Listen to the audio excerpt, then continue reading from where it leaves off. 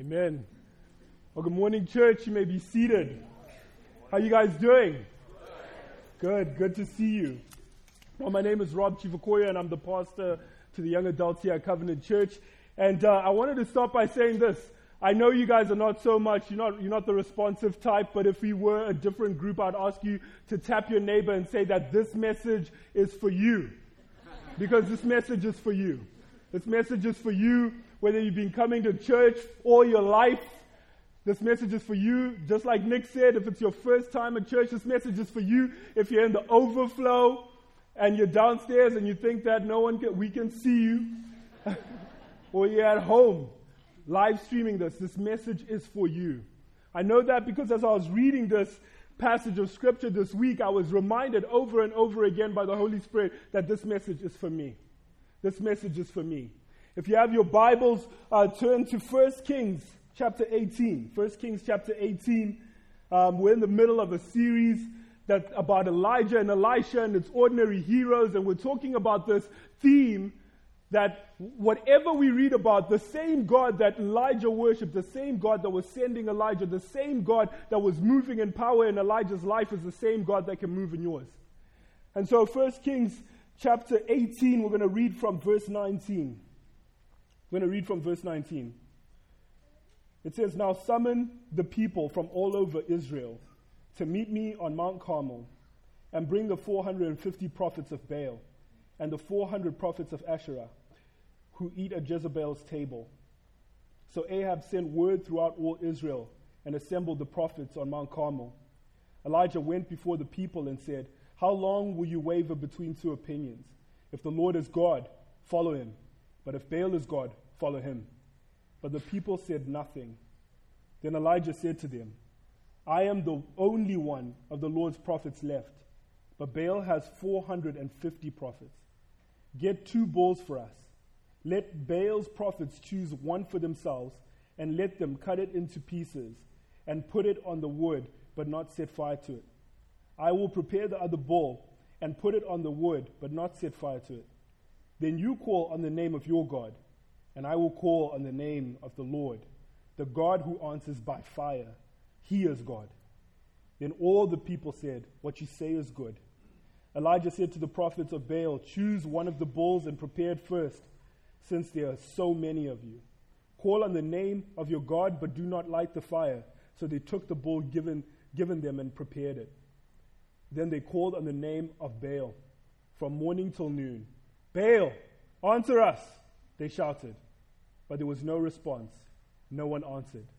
And they danced around the altar they had made. At noon, Elijah began to taunt them. "Shout louder," he said. "Surely he's a god. Perhaps he is deep in thought, or busy, or traveling. Maybe he is sleeping and must be awakened." So they shouted louder and slashed themselves with swords and spears as was their custom, until their blood flowed. Midday passed, and they continued their frantic prophesying until the time for the evening sacrifice. But there was no response. No one answered. No one paid attention. Then Elijah said to all the people, "Come here to me." They came to him, and he repaired the altar of the Lord, which had been torn down.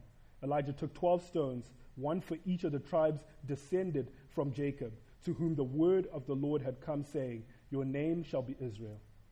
With the stones he built an altar in the name of the Lord, and he dug a trench around it, large enough to hold 2 seahs of seed. He arranged the wood, cut the bull into pieces, and laid it on the wood. Then he said to them, "Fill 4 large jars with water and pour it on the offering and on the wood."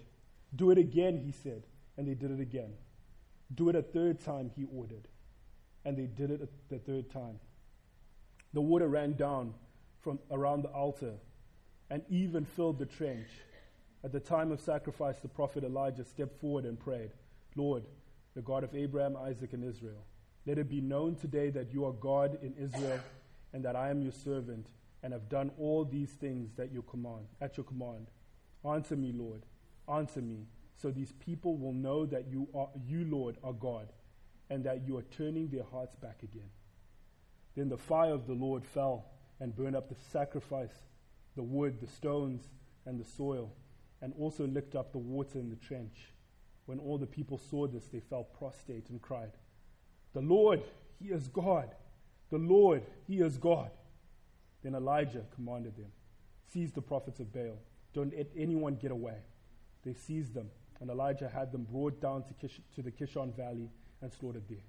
And Elijah said to Ahab, "Go eat and drink, for there is the sound of heavy rain."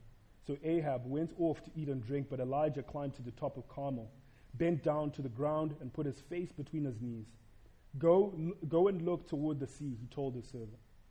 And he went up and looked. There was nothing there. "There's nothing here," he said. 7 times Elijah said, "Go back."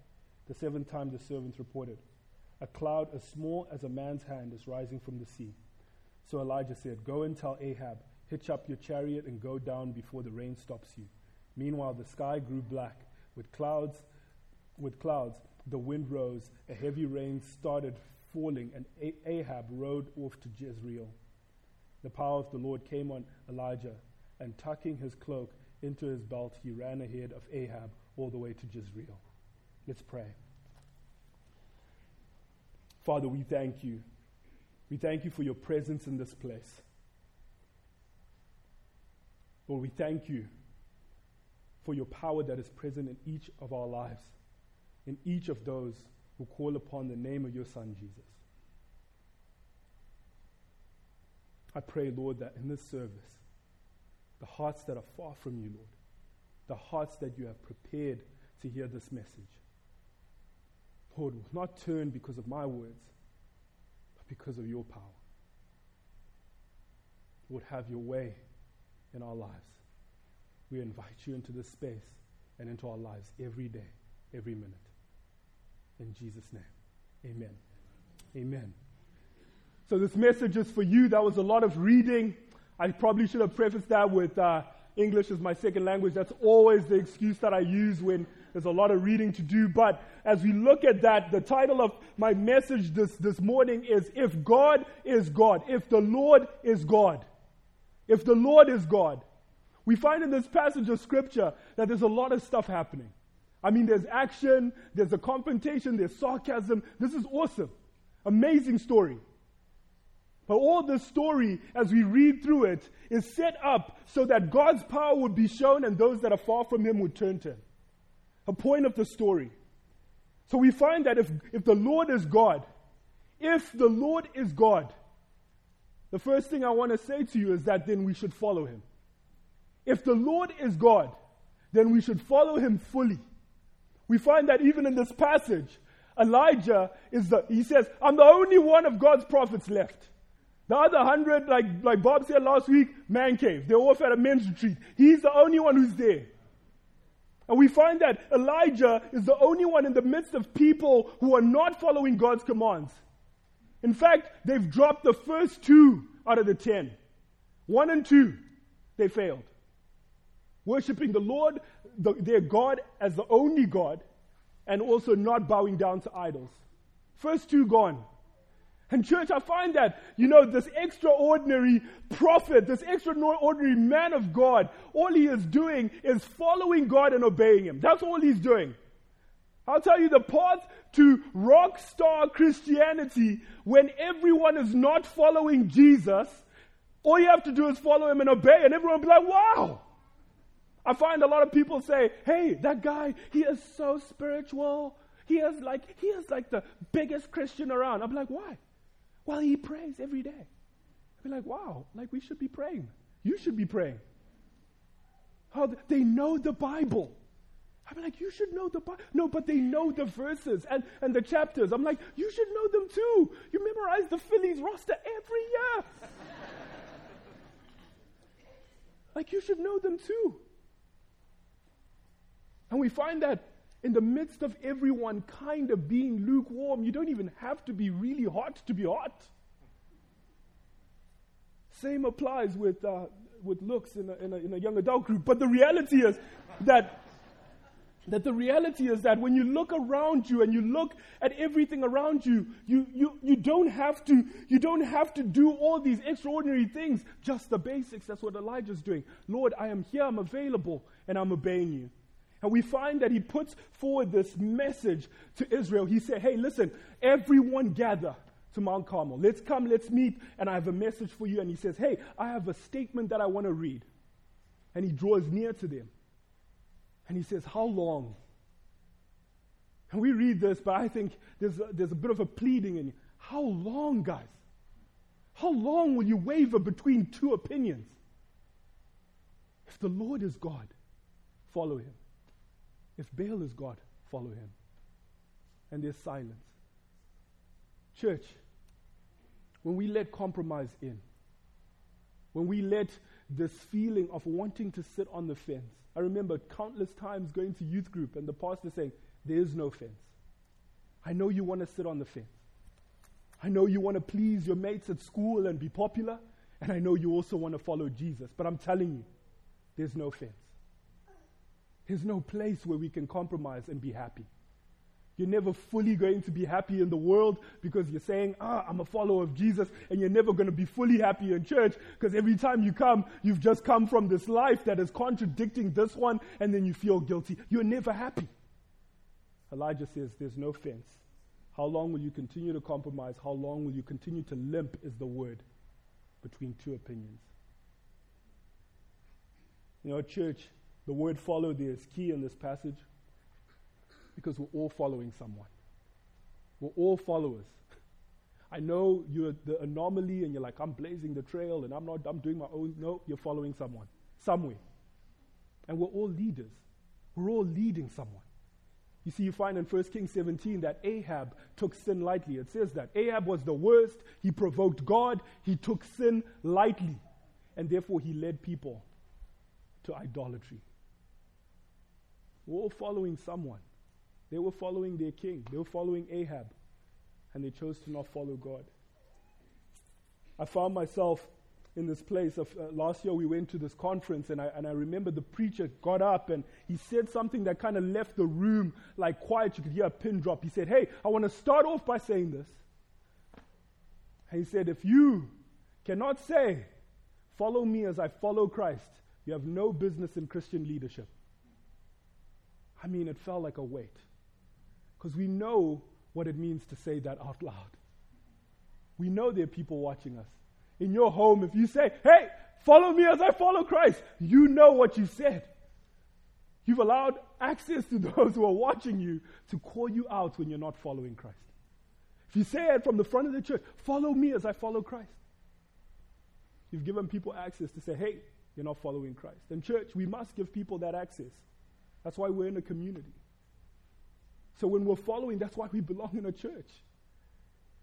We're following people who are leading us to Jesus. If you're following me, even though I stumble, even though I fall, even though I sidestep, listen, the ultimate destination must be Jesus. And if it is not Jesus, if it is not leading you to Jesus, please don't follow me. So here's the deal. We're all following someone, and Elijah is speaking to a people that have followed Ahab into idolatry. We find he says, hey, today you must pick. Today we're drawing a line in the sand. You know, church, sometimes skim over stuff like this as though it's not hard. It is very hard. It is very hard to not be liked by people for what you believe. It is very hard. No one wakes up in the morning, maybe very few people wake up and say, hey, I want to be hated today. There's something in us that wants to please people. We don't want to be the object of people's anger or hatred. We don't. Not for what we love dearly, not for what we believe. It's hard. We find here, church, that we know that in following God there's a cost. In truly following God, saying that, Lord, I will follow you even if I'm the only one who follows you. I have decided to follow Jesus, right? That's the song. If no one else comes along, still I will follow. And we find ourselves in that place, church. And Elijah here, he's saying this with the threat of death. And I know that if I say this, and I say, I believe the Lord, and I believe God's word, and I believe this is true, and I believe this, and I believe he's leading me to love ferociously, but he's leading me to speak truth, I know there's the risk of being unfriended. Elijah, it's death. There's some people in Muslim countries who still choose Jesus, even though they know that their declaration of truth means that they're going to be excommunicated and never see their families again. People they love. Church, it will cost us something. It will cost us something. And so we must be aware, church, not to fall into deception, not to abandon the word of God, but to continue to follow God's word. To not be like Ahab and take sin lightly, but also to not take our eyes off of Jesus. We must be people who carry both. We must be a discerning people. Charles Spurgeon, a preacher over in England years ago, said this: discernment is not knowing the difference between right and wrong. It is knowing the difference between right and almost right. Church, there's a lot of almost right. There's a lot of almost right that we read about. There's a lot of almost right that we hear. But right and almost right are different. Truth and almost true are different. And so we find here Elijah confronts this. He confronts this. He says, don't have two opinions. He says, draw a line in the sand like in Joshua 24. As for me and my house, choose this day whom you'll serve. I know you all have that thing in your houses. It's in the living room. Your house is not a Christian home unless you have that plaque that, as for me and my house. But the reality is this: we must also be a people that live that out. As for me and my house, we will serve the Lord, whatever that means. I love the hymn, Come Thou Fount. It says this: prone to wander, Lord, I feel it, prone to leave the God I love. I love God, but I am prone to wander, church, unless I keep my eyes fixed on the Lord. And every time I've wandered into worship, whatever that means, even worship of self, it is because I've abandoned and I've taken my eyes off of God and His Word. And I've chosen to go my own way. So church, it is not an easy thing. But we must be aware of this in this story. The question I want to ask you right now is, search your heart where there's compromise in your heart and your life. Search your heart. Ask the Lord to search it. Lord, where am I trying to sit on the fence? Where am I trying to please everyone and not trying to please you? Where am I following someone into something that contradicts you, Lord? And we find here, as the story goes on, if the Lord is God, we must put our confidence in God. We find that in the story, Elijah, on this day, he is confident in God. And I say on this day because maybe next week Elijah is not confident in God. But on this day, on Mount Carmel, Elijah's confidence is high. Elijah is like, I know what God has said. God has given him specific instructions. God has given him directions as to where he's going. He knows that, listen, this plan is God's plan. And God is God. So he'll come through. His confidence is high because he knows who God is. You know, growing up, I was scrawny. Some of you might say you still are. I don't think I am because I stand on the scale and I see the numbers.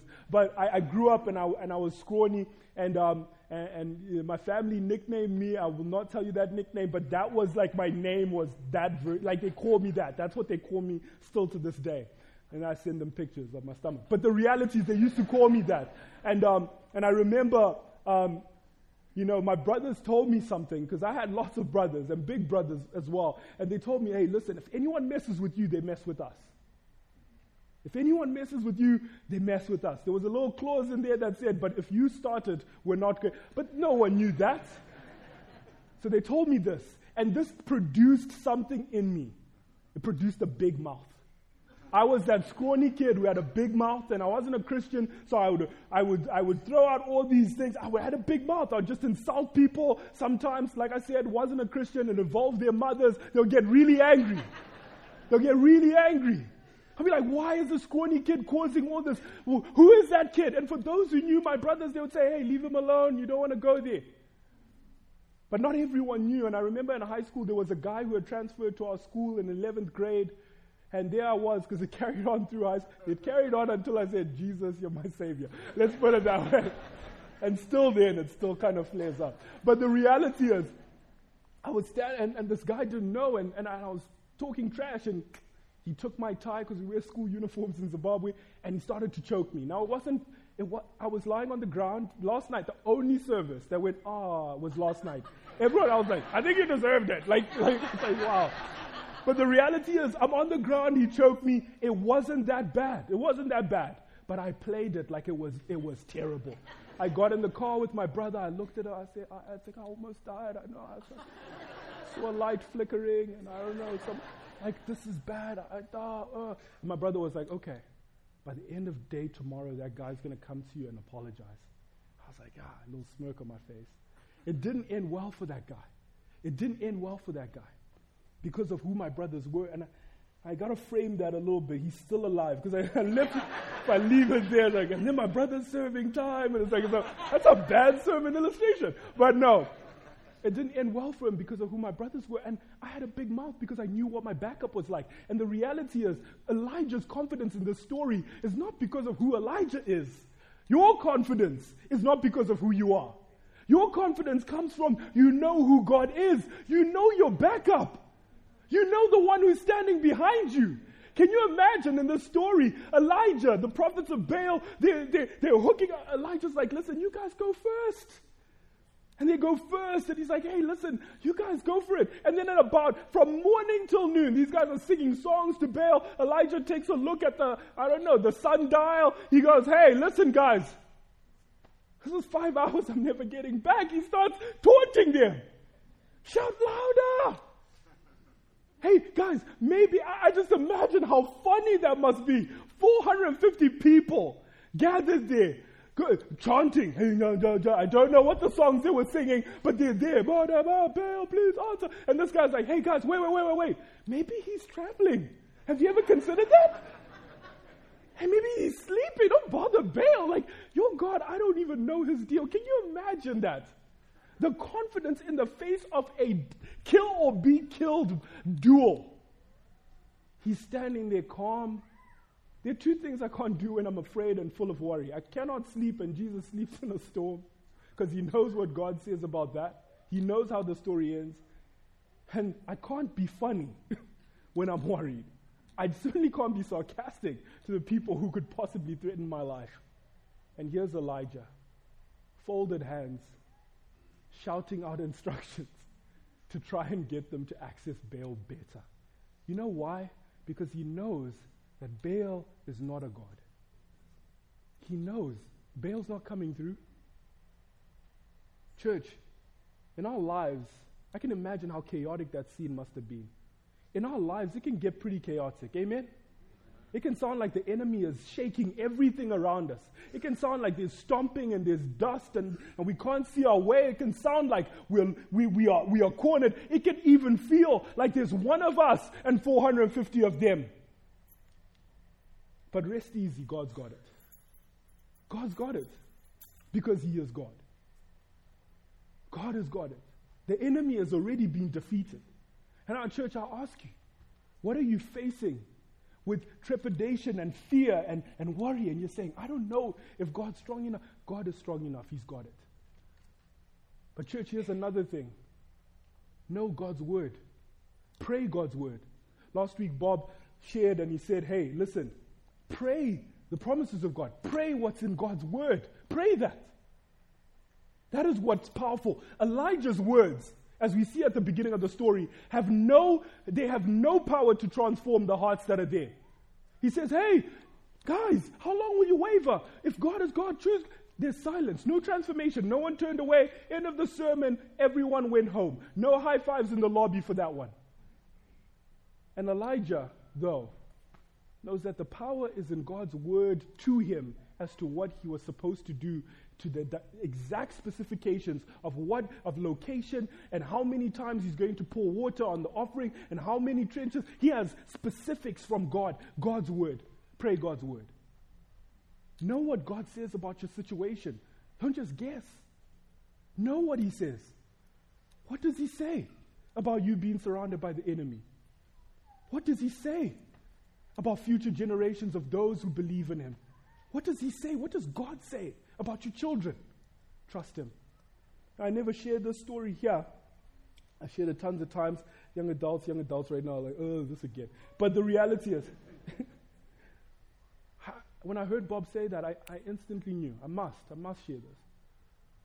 You know, when I was sick 5 years ago, I remember I was in a bed.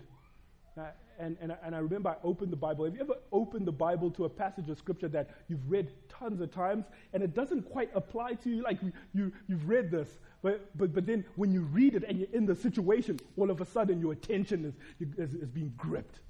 I remember I read Psalm 41, and I was laying in my sick bed, and the first line said this: "Blessed is the one who considers the poor." And all of a sudden, it got my attention. Lord, that's me. I think that's me. My hands up. I think I consider the poor. Lord, I think I started this organization to consider the poor. That's me. And then I read the next line and it said, "In the day of trouble, the Lord delivers them." I said, "Lord, deliver me. I'm in trouble. Look at me, Lord. Look at my situation. I'm in trouble. Deliver me. I'm hooked up to a machine that's keeping me alive. Lord, I'm in trouble." And the next line in verse 2, it says, "The Lord protects him and keeps him alive." I said, "Lord, protect me.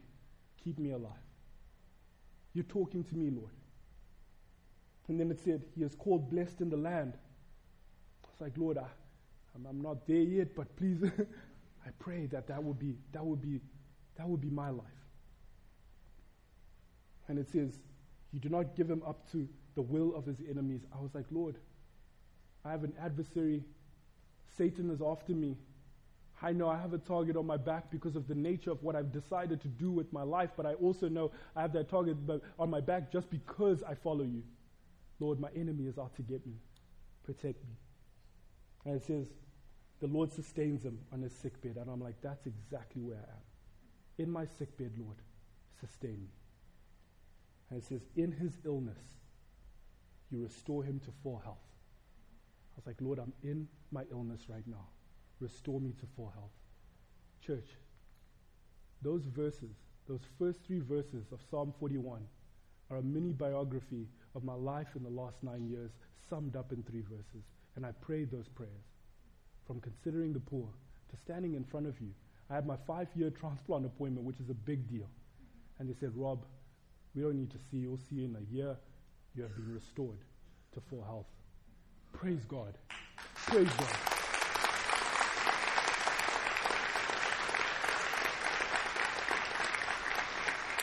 Praise God. Church, I know that the story doesn't always end like that, right? I'm here, I'm praising God. Psalm 41, Lord, your word is true. I can stand there and I can testify. For those who are in that situation, go and pray that. Go and stand on the word of the Lord. Do not give up. Continue to trust that God will sustain you in your sickness. He will restore you to full. Continue to trust. But I also know that God could have taken me. I also know that I could have ended up in heaven. And I know sometimes we think when we're over here that when we get to heaven, we're going to storm the gates and go, "But I prayed Psalm 41, Lord, and how did I end up here?" No, you'll be in heaven. When you get to heaven, you're like, "What? I'm here. This is so cool. Chick-fil-A is open on a Sunday. I can't believe it." Right? I'm a bit of a millennial myself. I'll be like, "Okay, what's the Wi-Fi password though?" Because I try Yahweh without the A and the E. I try everything. But the reality is this: we get to heaven, I'm telling you, we'll be face to face with the God that sustained us, with the God that called us, with the God that loved us. And we'll be looking back, and maybe our family will still be back here, but we'll know that their lives are in God's hands because we'll be face to face with them. They're okay. I'm okay. God's got this. Either way, God is good. It does not matter what your situation, whatever the lie the enemy has told you, no matter how surrounded you are, wherever you end up, the situation, end of story, period, is God is good. God is good. And so we find Elijah is not panicking in this. He has confidence in God. And then finally, church, if God is God, if the Lord is God, turn your hearts to God. Turn your hearts to God. Let us turn our hearts to God. God sent Elijah into enemy territory. He sent him to a place and a location that favored Baal. He sent him to Baal's area on the border of Israel and Phoenicia. He sent him right there. Baal's a Phoenician god. Here you go. Home court advantage. Here you go. And they said, "Let's meet on top of the ruins that have been destroyed to an altar to God. Let's meet there." And Elijah continues he continues to make the odds favor the enemy. I'm not woodsy at all, but I think pouring water on wood that you're hoping will light up is not a good thing. Elijah goes, let's do this. Hey, 3 times, let's pour these 4 jars of water on this. During a drought, let us waste this precious water. Because I'm trusting at the end of this, it's going to rain as well, because God's told me it's going to rain. So he's given up the law. He's given up everything. He's followed God's instructions to the last little bit. And in verse 37, it says that God did all of this not so that people be like, well, that was cool. Wow. Hey, the fire came down. I was like, did you see that? That was cool. Hey, high fives. No. So that people's hearts would be turned to him. Church, if in our desperation for God's presence to manifest itself, in our desperation as we pray, God, may your power be shown. Our hope should be first and foremost that hearts are turned to him because of that. The power of God shows up. The evidence is that hearts turn to him. Church, today we have diminished what the power of God looks like to good music and numerous preachers. I've asked people many times, hey, what was powerful about the service that you went to or the conference that you went to? And they're like, well, the music was great. I'll be like, okay, all right, and the pastor was funny. Oh man, he was so funny. I'm like, and that was powerful. That was what was powerful about it. Hey, listen, I found out last week that if you want good music, on our staff it's especially popular, you should get Chicago to come and play. I never heard of them, but if you want good music, get Chicago. And if you want humor, get a comedian. But that doesn't constitute a powerful service. A powerful service, church, is evidence in people's hearts turning to him. In fact, I believe that I've been to some services where people have turned their hearts to God, and I was like, the music was terrible. Like the worship leader, I was like, what would they play? They brought a banjo, they had a shofar there. I was like, what? When is that? And then the pastor's message was boring. And then he says, hey, if the Lord has spoken to you, I'm like, what? The power of God shows up. The power of God is manifested in the turning of hearts, not in us being entertained or feeling like something happened. And we see that the power of God manifests itself on Mount Carmel in a way that turns the guilty hearts back to God. God diminishes evil. The prophets of Baal are gone. It's gone. Evil's destroyed. And those who have been worshiping Baal, Ahab included, as we find out later that Ahab's heart doesn't always stay like that. But the reality is that there are those who are guilty of worshiping this and being part of this idolatry. Their hearts, what happens to them? God's power shows up and they fall prostrate on the ground. They're like, Lord, you are God. Their hearts are turned back to him. The power of God is manifested. I'll tell you, church, God, he is amazing. He is powerful. He weighed the odds. He made it easy for the enemy. He made it harder for himself. He asked Elijah to do the illogical because the nature of God is to show up in the place that doesn't make sense. And we know that the logic that for us, to be honest, if we had a plan to save the world, we would not send a baby to Bethlehem. That wouldn't be we would send an Avenger. We're like, let's send this big guy. Chris Hemsworth, are you available? Let's go. But God uses the logical. A carpenter's son. And when the chips are stacked, can you imagine when those prophets got there and they were like, we've got this in the bag. There's 450 of us. We're on home ground advantage. It's just Elijah. They thought it was done. And can you imagine Satan when Jesus was on that cross and he's going, this doesn't make sense. I think I'm winning.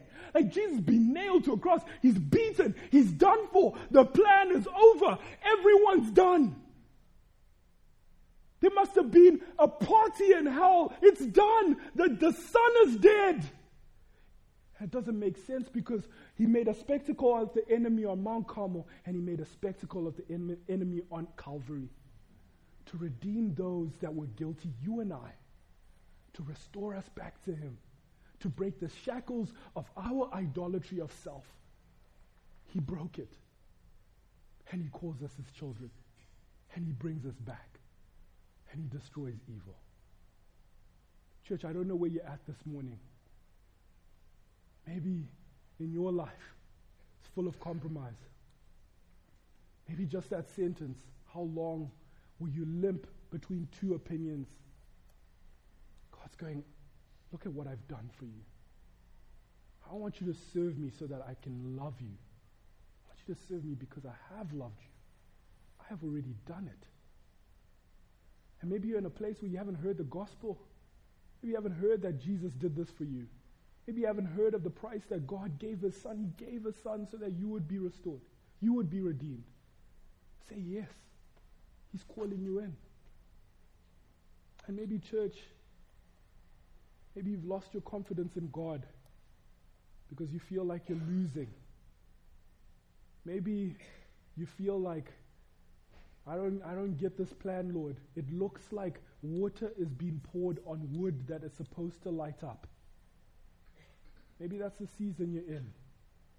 The season of this wood that God said will come alive.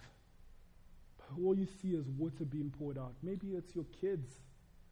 The more you pray, the further they go away from God. You're like, it doesn't make sense, Lord. But God's power is going to show up where it makes the least sense. And He's going to show up. And many are going to turn their hearts to Him. Because that's why His power shows up. Let's pray.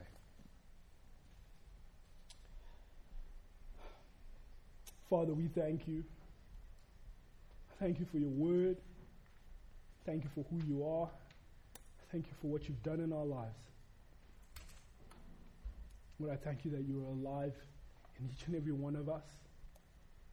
Lord, that even when it looks like you're gone, looks like you've left us, Lord, you remind us that you're alive in each and every heart, Lord.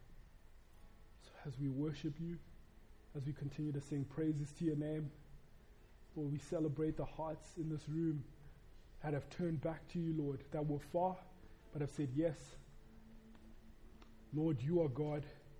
Therefore, I will follow you. I'll put my trust in you, and I'll turn my heart to you. We pray this in Jesus' name. Amen.